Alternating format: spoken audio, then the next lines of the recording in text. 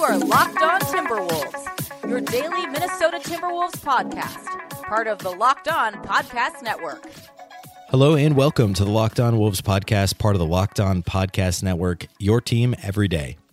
My name is Ben Beacon. I'm the host of Locked On Wolves. Happy Monday, everybody. The Timberwolves defeated the Cleveland Cavs on Sunday evening, have now won 2 games in a row for the first time since the day before Thanksgiving. That's real. As hard as that might be to believe, or I guess maybe not as hard as that is to believe if you've been watching the Timberwolves at all. But at any rate, they've won 3 of their last 4. They're now 4-2 over their last 6 games and are somehow miraculously in a virtual 3-way tie with Memphis and Portland at a half game behind San Antonio for the number 8 spot in the Western Conference. So there's 4 teams within a half game fighting for that spot. Unfortunately, Memphis has already won the season series against the Wolves. The 2 teams only play 3 times this year. The Grizzlies won the first 2, and the last game of that series is this coming Tuesday, and that caps off the season series. So here's hoping the Wolves don't end up in a tie with Memphis at the end of the year in terms of their records. It seems unlikely. I feel like the Grizzlies should fade, and the Wolves hopefully will get back on track, especially if Karl-Anthony Towns comes back. But at any rate, the Wolves need to, with that many teams close together, those games against the likes of Portland and San Antonio are going to be that much more important moving forward. But more on that later. We're going to spend most of today's show talking about the Wolves' win over the Cavs on Sunday, what went right, including the 3 players who have been downright fantastic over the last few games. We'll get into studs and duds here in our second segment. First of all, as we get into the game against the Cavs, the Wolves did get Andrew Wiggins back. He missed 4 games with what was actually the flu, which makes sense. He missed over a week of play. Jeff Teague was back after missing 2 games with a knee sprain, and Noah Vonleh, after missing 3 games with a glute injury, was back on the court, played 8 minutes in this one in the first half. The Wolves were still without, of course, Jake Layman and Karl-Anthony Towns. Treveon Graham also did not play. He was listed in the box score as a did not play coach's decision. He had also had flu-like symptoms. Not sure whether or not he was available, but he was at least active for this game. The Cavs did not have Kevin Love, who sat out the second night of a back-to-back due to rest, which is also what happened last Saturday against the Wolves. The Cavs were on a back-to-back and Love didn't play. The Cavs also were without Tristan Thompson, who was out due to an illness, and Larry Nance Jr. was also out with a knee injury. Kevin Porter Jr., the rookie guard, who's really dynamic and appears to have a really bright future, unfortunately left the game with an injury late in the third quarter. It looked to be somewhat serious. Don't want to speculate too much, but he twisted his leg. Covington accidentally kind of kicked his foot a little bit as his leg was already twisted, and he had to be helped off the court. So here's hoping Porter's all right moving forward and that it wasn't that serious of an injury, but that definitely hurt the Cavs late in the game as well. The Wolves were, in terms of actual gameplay in this one, the Wolves were ahead for most of the game. First quarter was pretty ugly. They were up 24-20 after the first frame. Wiggins was clearly knocking off some rust early in the game, was trying to get back into the flow of the offense and missed a ton of shots. The Wolves actually really struggled outside the arc early in the game, and that was a big part of their offense just kind of being really sluggish to start. Eventually, they started knocking down some open threes, and the Wolves, that's what allowed the Wolves to create separation in the second quarter. They scored 42 points in the second quarter. Early on in the quarter, they had a lot of scoring come from Naz Reid and Keelan Martin off the bench, and then as the quarter wore on and the starters came back into the game, Shabazz Napier really took over, and the offense just clicked more as the game went on. There was a lot of really impressive passing from the Wolves, especially in the second and third quarters. The big men really got involved in the passing game. Naz Reid, Gorgui, Dieng especially were both had nice backdoor or passes on backdoor cuts from wings that led to assists. They both had good passes from the perimeter. They both had the opportunity to put the ball on the floor a little bit, almost in that Karl-Anthony Towns role that was put into this offense for Towns specifically, but both Gorgui and Naz Reid were able to show that they could pump fake from the perimeter, drive to the basket, and score for themselves. And they were probably the most impressive part. This side of Shabazz Napier, the most impressive part of this win for the Wolves was Reid and Gorgui together in that Towns role of the offense. So the offense really kind of carried from the second quarter into the third quarter. The Wolves were able to build a huge lead. They led by 15 at halftime. They're up 25 with about 4 minutes left in the third quarter before Cleveland really pushed back The Cavs went on a 32-6 run. They took a 97-96 lead with 8.5 minutes left in the game. Most of that damage was done against the Wolves bench. If you look at the box score, there's just a host of ugly plus-minus numbers on the bench. There were 4 guys who all had negative 11s or worse, whereas all the starters were fantastic in this game from a plus-minus perspective. This was really 2 long kind of over runs that the Wolves went on. The Cavs went on a couple long runs with a couple of Wolves buckets in between. And that was enough to give Cleveland that brief lead. And it really didn't feel like the type of game where the Wolves were going to be able to get back. Even though it was only a 1-point lead for the Cavs, giving up a 25-point advantage really kind of mentally makes you feel like the Wolves aren't going to have the ability to get back in it. But they pushed back immediately. They had a big 3 from Andrew Wiggins after a timeout that put the Wolves back on top for good.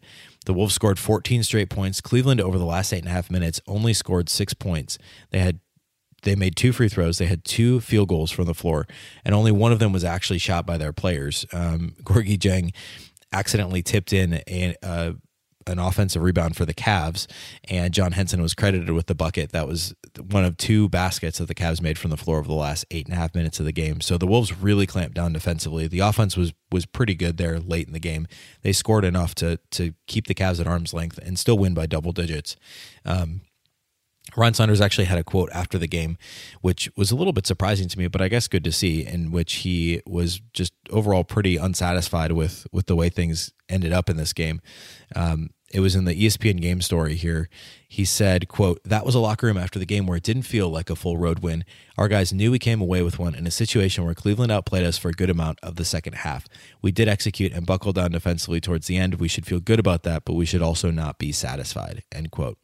I think for me, I definitely would have felt the same way if the Wolves had barely won at the end of the game, if they'd come back and maybe won by a bucket or 2, but still winning by 15. And also it was the starters that came back and saved the day after the bench gave everything back. It makes me feel a little bit better. That starting unit was extremely dominant early in the game and then dominant when they needed to be late in the game. And granted, it's a shorthanded Cleveland team that has won 10 games all year and had even less of their guys available on this night, but still an impressive push back from the Wolves to kind of answer back when the Cavs had used up all of their energy making a run of their own. So certainly disappointing that lead was given up. There's no question about that, and good that Saunders is worried about that as the coach. But overall, a solid win for the Wolves. If you're able to build a 25-point lead and then come back and still win by 15 after giving that up, it means you did something right, at least offensively for most of the game, and then defensively when they needed to late in the fourth quarter. So that was overall a positive thing. All right, next up, we're going to look at studs and duds who played well for the Wolves and stood out. And spoiler alert, it's a couple of guys who have been playing really well lately for the Wolves. The Wolves were led once again in this game by Shabazz Napier, who had his 4th consecutive game with 20 or more points. He's been awesome lately. Going back to the Wolves' loss to the Cavs when they lost by 6 at home last Saturday, and Napier shot just 3 of 17 from the floor in 23 minutes. He was 1 of 6 beyond the arc, had 9 points, 4 turnovers in that game against Cleveland a little over a week ago, the Saturday after Christmas. Then since then, the Wolves have gone 3-1, and Napier's had 20 or more points in every game. He had 24 and 8 in the overtime win over Brooklyn.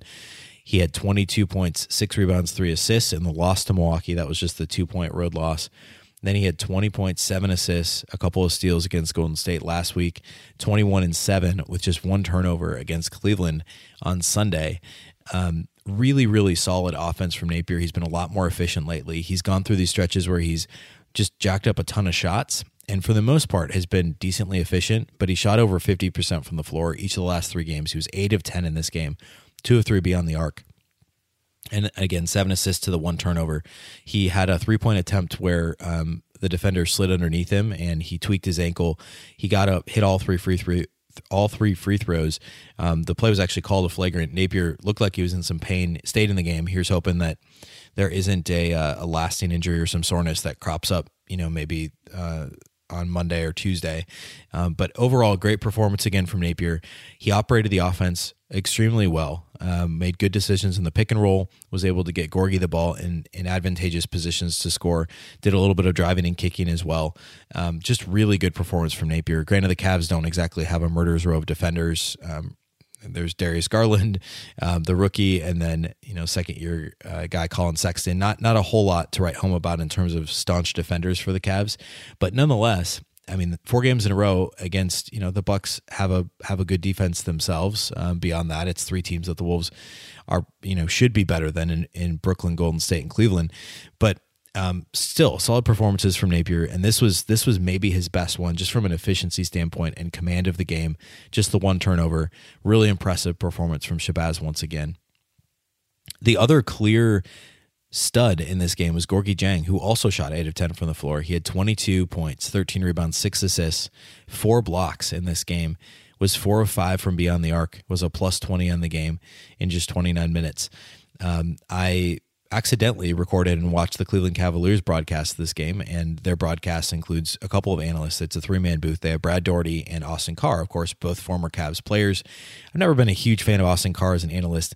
I think it was actually Brad Daugherty in this game. Early in the first quarter, Gorgui attempted and missed a 3, barely, from the left wing, and he laughed and made a comment about how he can have that shot all night, and basically, if the Wolves are going to jack up 3s like that, and if Gorgui's going to shoot those 3s, we'll let him have that shot all night.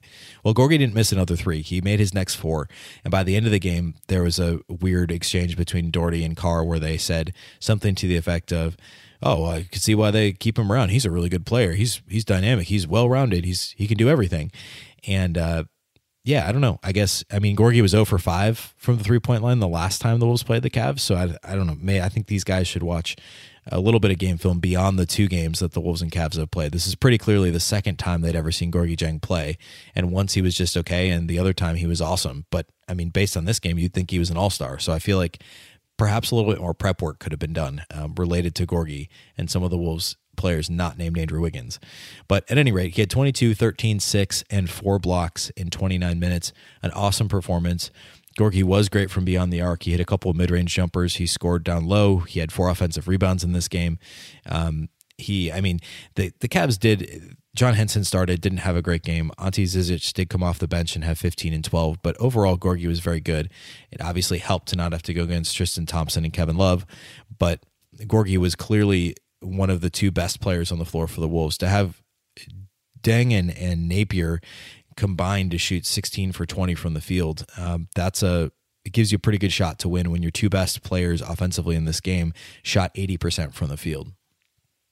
Another stud for this game would be Robert Covington. He had 15 points, 5 of 13 shooting. He was 4 of 10 beyond the arc. After that weird game when he only attempted 4 shots earlier in the week, he's been more aggressive. I'm sure the Wolves, they've clearly made a concerted effort to call a couple more plays for him early to try and get him shots, and they'll take a 4 out of 10 from beyond the arc for him every night. That's basically the perfect Covington night. He also had 4 steals, which is the perfect number in that category for Covington. He only had 4 rebounds in 34 minutes. He played a team high 34 minutes and was also a team best plus 29. So he was a big part of building that lead and then also getting it back late in the 4th quarter. So a really good, solid all-around performance from Rocco. Those are the 3 guys who clearly fall in the stud category. Naz Reid was kind of a tale of 2 halves. He was awesome in the first half. He had a crazy crossover he was in the left corner, pump fake the 3, had a crossover, went into the lane, and had this sweeping right-handed hook that went in. That also, by the way, the Cavs broadcasters are really impressed with. It was kind of an old school shot. They really loved it. But Naz only attempted 1 3, was 4 of 7 from the field, and 4 of 6 of that was from inside the arc, had 8 points. 3 assists, 3 steals, 2 rebounds in just 11 minutes. Was not as good in the second half. He was part of that squad, that unit that gave up that run for the Cavs. The interior defense and rebounding wasn't quite there for him late. Keelan Martin, same thing. Really good first half. Had 9 points. I think it was maybe all but 1 basket was in that second quarter. He was 4 of 10 shooting in 20 minutes. But those are the guys that would clearly fall in the stud category. I guess I should also shout out Jarrett Culver. He was a team best plus 33. Had 14 points, 4 steals, 3 assists, 3 rebounds, 6 of 11 from the floor. After a couple of really inefficient performances, it was really good to see Culver buckle down and be efficient offensively. Only attempt 11 shots in 28 minutes, which compared to his games recently is not very many shots. He was well-rounded in this game, really active defensively, and that was really good to see. There weren't very many clear duds in this game. I guess we'll give the nod, to Keita Bates-Diop. He only played 14 minutes, had 1 point, 1 rebound, was 0 3 from the field. He's primarily playing the 4, so he needs to get more than 1 rebound in 14 minutes. So I guess that's why he falls into the dud category. Josh Okogie was very good off the bench. Jeff Teague was good. Neither of them really scored. Teague was aggressive offensively, had 5 assists in 17 minutes to just 1 turnover. Noah Vonleh played 8 first half minutes. And we already mentioned everybody else. Jordan Bell only played in garbage time. That's pretty much it. I guess we should talk a little bit about Wiggins. He doesn't really fall into either category. He did struggle a lot early. He was 6 of 19 total from the floor, but most of those misses were early in the game. He was 1 of 6 beyond the arc. His make was that big 3 after the Wolves were down 97-96. They called the timeout, and Wiggins comes back out on the floor, hits a huge 3, his only 3 of the game, to put the Wolves back on top for good. He also added 7 rebounds, 4 assists, 2 steals in this game. So a solid performance from Wiggins, I guess, given the circumstances that he'd missed 4 games in a row. He clearly was trying to get back into playing shape. So hopefully he continues to play hard, and the Wolves are able to get him some easier shots next time out. But there weren't really any clear duds in this game for the Wolves. So sorry, Keita, but I guess you're the only one that's officially a dud. All right, next we're going to take a quick peek ahead at the schedule for the week and what we think the Wolves can do moving forward to try and get to that 8 spot. The Wolves have a real chance here coming up to still gain a little bit more ground in the Western Conference. Next up, of course, they have Memphis on Tuesday. That's a really winnable game. And then they play Portland, who's another team that they're battling with for that 8 seed. So 2 really important games in a row. That game's on Thursday. And then it gets a lot tougher at Houston Saturday. And certainly not a game the Wolves will be favored in. That's a weird Saturday afternoon game. And then Monday at home for Oklahoma City, Wednesday at home for Indiana as part of a home-and-home against Indiana, who's been a lot better than I think a lot of people thought they would be this year, myself included. And then home games for Toronto and Denver. So the next, after the Memphis-Portland games, that's 6 games in a row against teams with a winning record. They're all going to be playoff teams. The Thunder have kind of pulled away in that number 7 spot. They're like 5 games ahead now, 6 games ahead of the teams all fighting for the 8 spot in the West. So that's a little bit surprising too. But if the Wolves can win these games against Memphis and Portland and maybe get Towns back for this run of tough games, if they can go into this stretch, say they win the next 2 against Memphis and Portland and they're 16-21, they also would then be tied with Portland in the season series. Between the 2 teams. And then for that tough stretch of 6, you get Towns back, win 2, maybe 3 of them. There's only 1 back-to-back. That's the Indiana-Toronto back-to-back, which is a week from this coming weekend. And then the Wolves could be in a pretty decent spot as they get closer to the All-Star break. I think getting to 500 is a pretty clear goal by the All-Star break. That it would certainly be a tall task. There's still 7 games under 500, but there's winnable games on the schedule. Towns should be coming back at some point. Jake Layman's going to be coming back, although we don't really know when. But if they play as hard as they've played the last few games, we talked about this on Friday, the team is simply playing hard now, and they recognize that. They know that's been one of the big differences, and a big part of that is veterans like Rocco and Napier and Gorgui playing hard all the time, and then also this infusion of young guys who they don't know any better in some cases, and they're getting their shot, getting called up from the G League, at least in the case of Reed. And, Bates Diop is more of a staple of the rotation now, but you look at some of the other guys who have come up and contributed, Jalen Noel, and even in some cases, Jordan McLaughlin, Keelan Martin's been really good overall. But if the Wolves continue to play hard like this and compete on defense, as they start to get some guys back from injury, they're going to be in a much, much better spot moving forward. We're going to spend most of our show tomorrow on Tuesday previewing the game against Memphis and really digging into what went wrong the first 2 times that the 2 teams played. Towns played in those games. The first loss to Memphis was right after Towns' 2-game suspension, and so he was coming back. The Wolves had this road game in Memphis, and it felt like one that they should win, and they got beat pretty handily. They lost by 16 way back at the first week in November. And then last time around, Towns also played in that game. It was actually the first loss of this losing streak after they'd won road games at Atlanta and San Antonio just prior to Thanksgiving. You might remember the Wolves had that 4-day layoff, or 3-day layoff, I guess, between Thanksgiving and Sunday. And it was a Sunday matinee at Target Center, and they lost by 8 to Memphis. Towns had 21-12 in that game, and somehow the Wolves still lost by 8. That was the first game of the 11-game losing streak. Obviously haven't played since then, and this is the final game of the season series. So it really, law of averages would tell you that two teams that are fairly evenly matched, even if Towns doesn't play, this feels like a game that the Wolves really should win. They probably will be favored in this game, just given the way they've played lately and some of the injuries that Memphis is now going through as well.